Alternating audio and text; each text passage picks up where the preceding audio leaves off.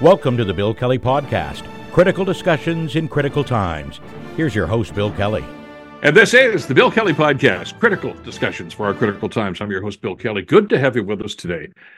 This is a story that is not new conceptually anyway, but troubling nonetheless, no matter how many times we hear about it. In the latest incident, 5 hockey players from Canada's 2018 gold medal winning World Junior Hockey team are now facing charges in connection with an alleged group sexual assault of a woman after a gala event that was held in London, Ontario 6 years ago now. All 5 men have turned themselves into London police. The first hearing was just yesterday.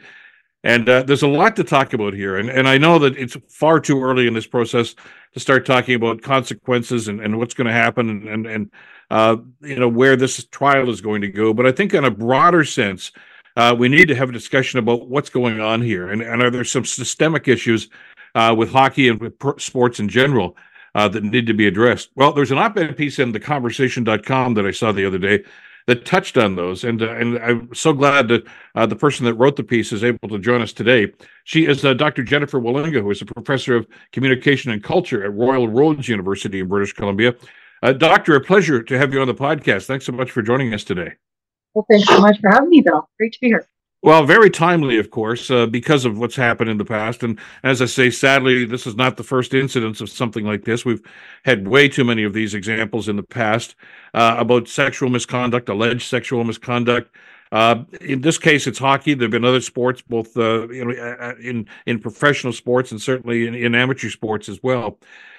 You make the point, and I think very strongly in the piece that you wrote, that maybe what we need to do here is this entire system needs to go under the microscope. In the past, after situations like this have occurred, as you write in the article, there had been quote unquote changes made, nothing monumental an awful lot of the time, and I guess you could argue nothing that's really made any massive change to try to improve the situation. What needs to happen? We'll talk specifically about Hockey Canada here. Since this was, of course, the Canadian national team. How do you see what's wrong here, and how do you point that out, and how do you address those problems? Yeah, I really center in on 3 things that I think structurally need to happen.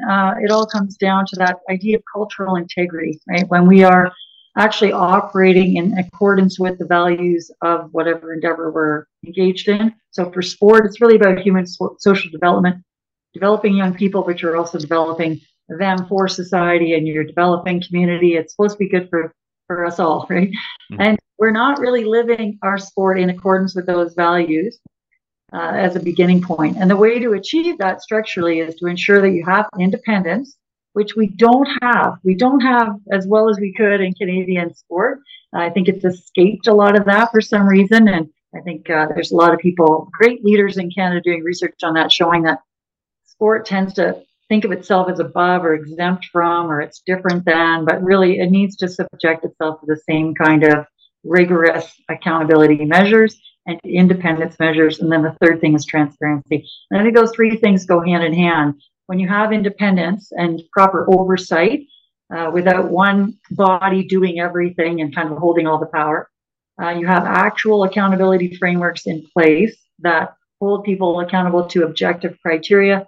They're supposed to demonstrate that they're meeting those criteria publicly, openly, transparently.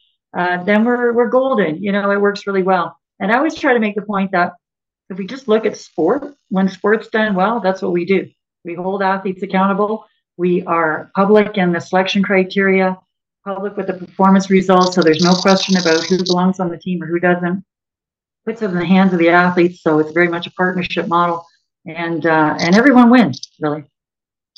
I'm just trying to extrapolate some of the stuff here from the piece that you wrote here, not necessarily to identify the problem, but at least to discuss some of the contributors to this. And I got the sense, to a certain extent anyway, that maybe there were too many cooks here. The government's involved, the federal government's involved, of course, and that comes down to money. Corporations are involved in this, and they're going to have input. That group's going to have input. And even, Doctor, at the highest level, if they said, okay, we're going to get our act together here, How does that filter down to the grassroots? Because that's where a lot of these problems start to occur, where people simply turn their back because of the money, because of the fact that they're dealing with elite athletes. And do we really want to put them under the microscope, or do they get a pass because of what they can do on the ice or on the court or whatever the case might be? Yeah, there's a great article. I can't remember the author right now, but a Canadian author. She writes about how there's no such thing as an abusive but good doctor. Well, he's still a good doctor. We do that with athletes all the time. Well, but they're a great athlete. Kevin Spacey, he's a great actor, but he's also a sexual predator. Yeah. So you can't be both. When you're involved in an endeavor that is for humanity, like sport, like health, like education, I'm sorry, but you can't get the pass, and that does have to stop. But again, it starts with who's holding who accountable. And there was another great article in the conversation by a couple of scholars out of Ottawa. They're talking about how it's ultimately the board. The problem with that in Canada right now is a lot of the boards don't know.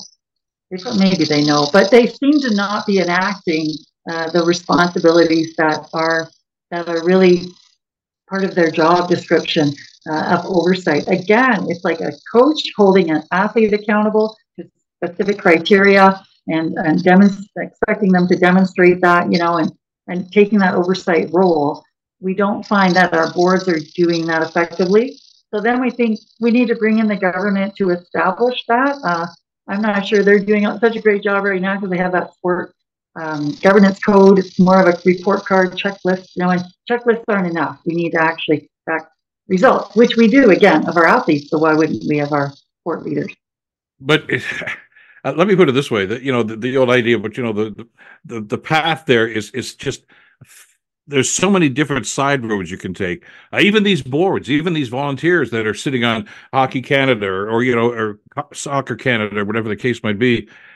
We've heard stories about how they are benefiting from this. They're the ones that get free trips, and they're the ones that are getting, in other words, they're benefiting financially and otherwise from stuff like this. So are they the ones that are going to blow the whistle and say, you know what, we got to blow this whole thing up? Because they got it pretty cushy. I remember talking years ago with I was a provincial politician at the time, and said, no matter how well-intentioned every politician is who gets elected to office, at some point they look around and say, this is a pretty good life. I'm making good money. I got a huge expense account. People look up to me. And he says, there's a little voice in the back of your head that says, I'm going to do whatever I have to do to keep this job, which may not be what should be done. And then I guess that's human nature. But how do you overcome that and simply say, let's put sport first instead of personal gain? I know, right? And I think I wrote another piece a while ago about leadership from the bottom up, which is what we're seeing. As soon as the athletes gained a platform for their voice, which was social media really, and had more access to the public and to be able to express these stories. You think of Ciara McCormack of Soccer Canada, right? Spreading the news about Bob Ararda. They found their platform and they're using it. So that's powerful. Unfortunately, the athletes don't seem to connect the fact that if they literally all organized, they would have all the power in the world to make change if they really wanted it, right? So we need a bit of that. I think the media are really playing a very important role, like yourself, but so many others, powerful investigative journalists who are bringing to light so that at least the public is more aware. I mean, we wouldn't know anything about this hush fund. We wouldn't know about these sexual allegations. Except for the fact of the media. So that has to be happening. And I agree, what's the motivation, what's the incentive for a leader in a position of power to actually design a power balance system?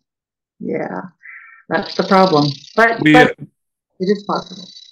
We don't want to rock the boat an awful lot of the time, and we heard about these with other hockey and soccer stories, and I know that Rick Westhead from TSN has been incredible as an investigative reporter in reporting a number of these incidents, and as you say, shining the light on them. But somewhere in that echelon is somebody who's going to say, "Do we really want to print this? Are you absolutely sure about this? Do you want to go after that hockey player? Do you know what that guy is? You know what? Do you want to go after Joe Paterno at Penn State? This guy's a god to football in there. That there was actually a sexual misappropriation going on in that locker room, and he knew about it. It takes a lot of courage to go down that road and have the courage of your convictions in situations like that. The easier path is to simply say, let's just turn our backs on this and maybe it'll go away. There's got to be some resolve here, doesn't there, Doctor, to say, look, we've got to address this head on? Absolutely. And, these people like this young woman, I mean, she sacrificed 6 years of her life already fighting this, and she's going to sacrifice another couple for sure, and her life is going to be changed forever. It's going to be very hard. And I know hundreds of these kind of athletes who really stuck their neck out and they've lost their sport because of it. And there's no real there's satisfaction. You have an impact. You can see that you have a positive impact like Kara, but you can't return. You'll never get it back, right? So that's pretty tough to do. It's a huge sacrifice.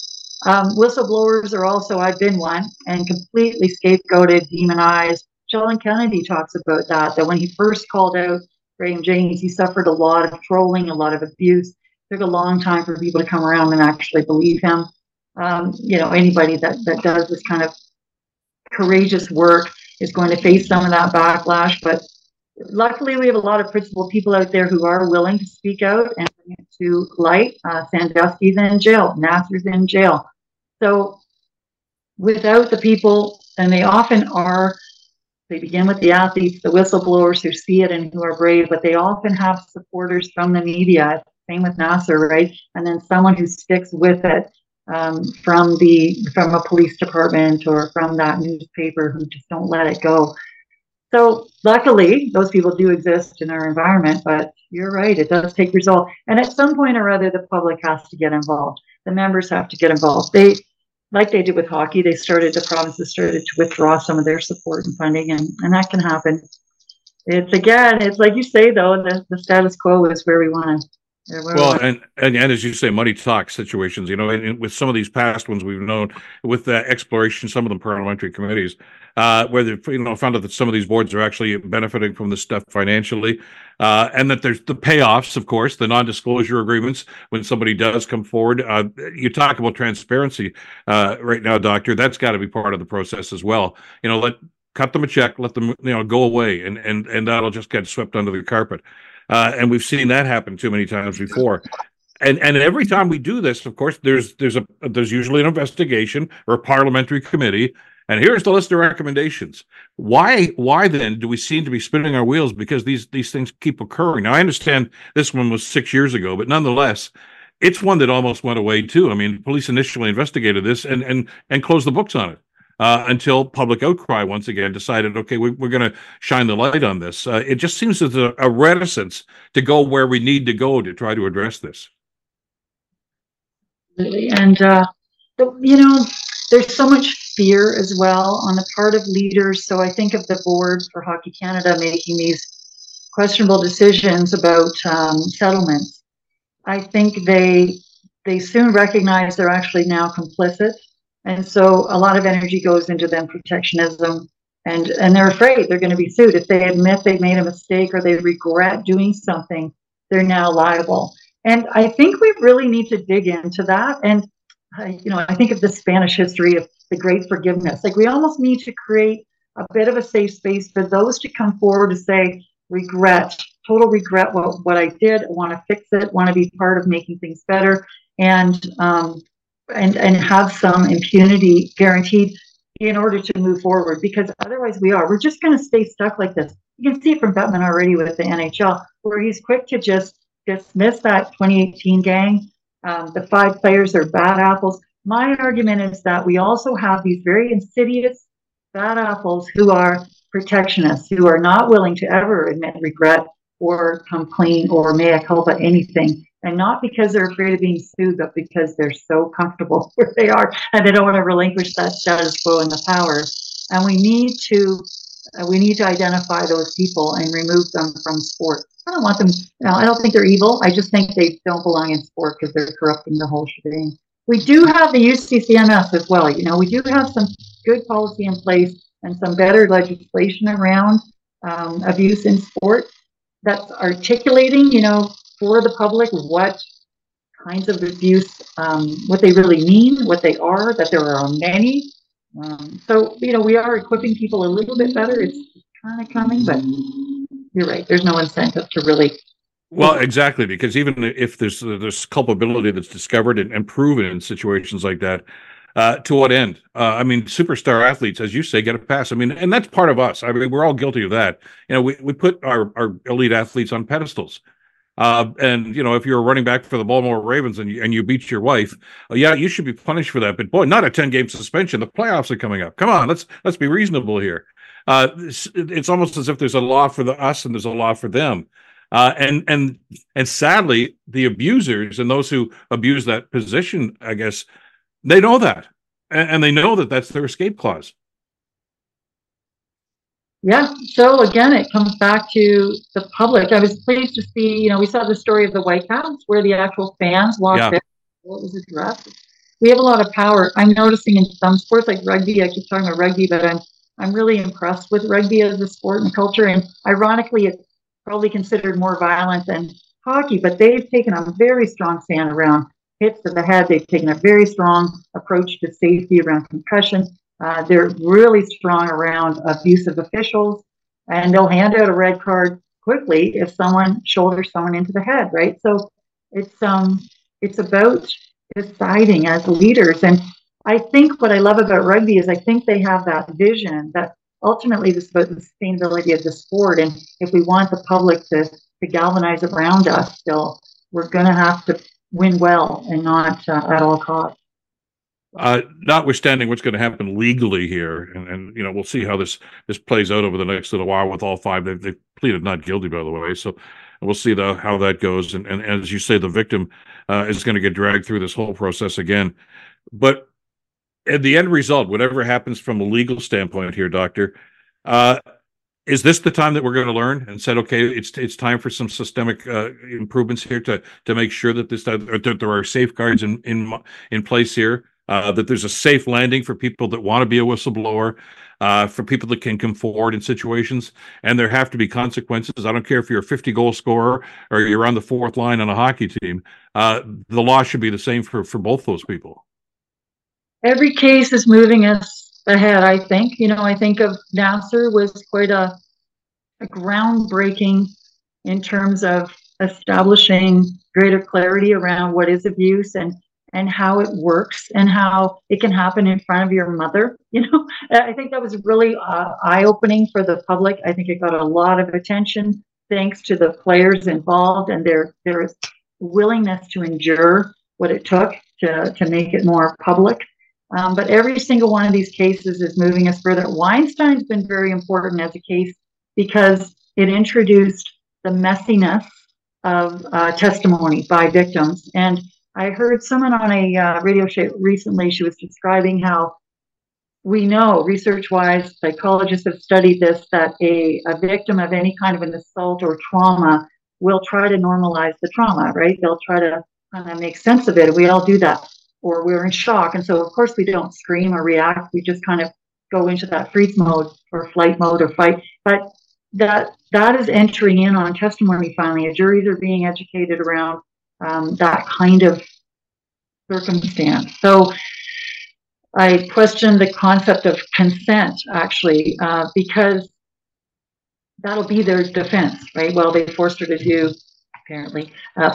some kind of video to say she was cool with it. And no matter what, someone that's in a power imbalance situation cannot give consent.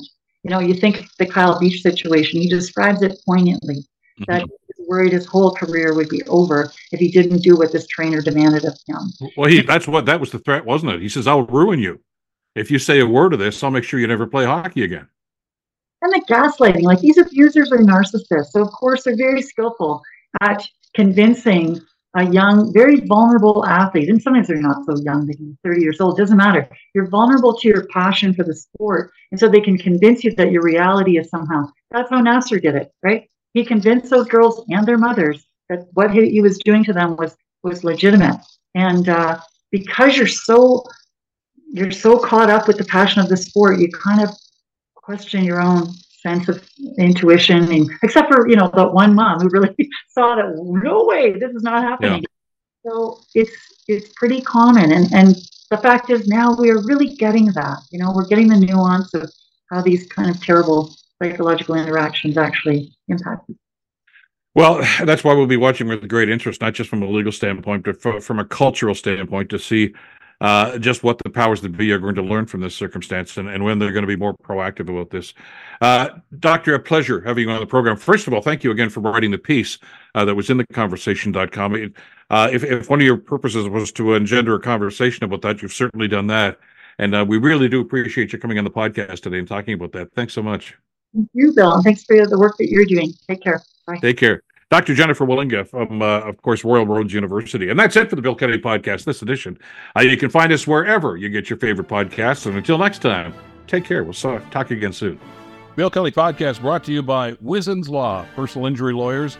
Listen, you didn't choose to get injured, but you can choose the right lawyer. Wizens Law, 905-522-1102 or wizenslaw.com.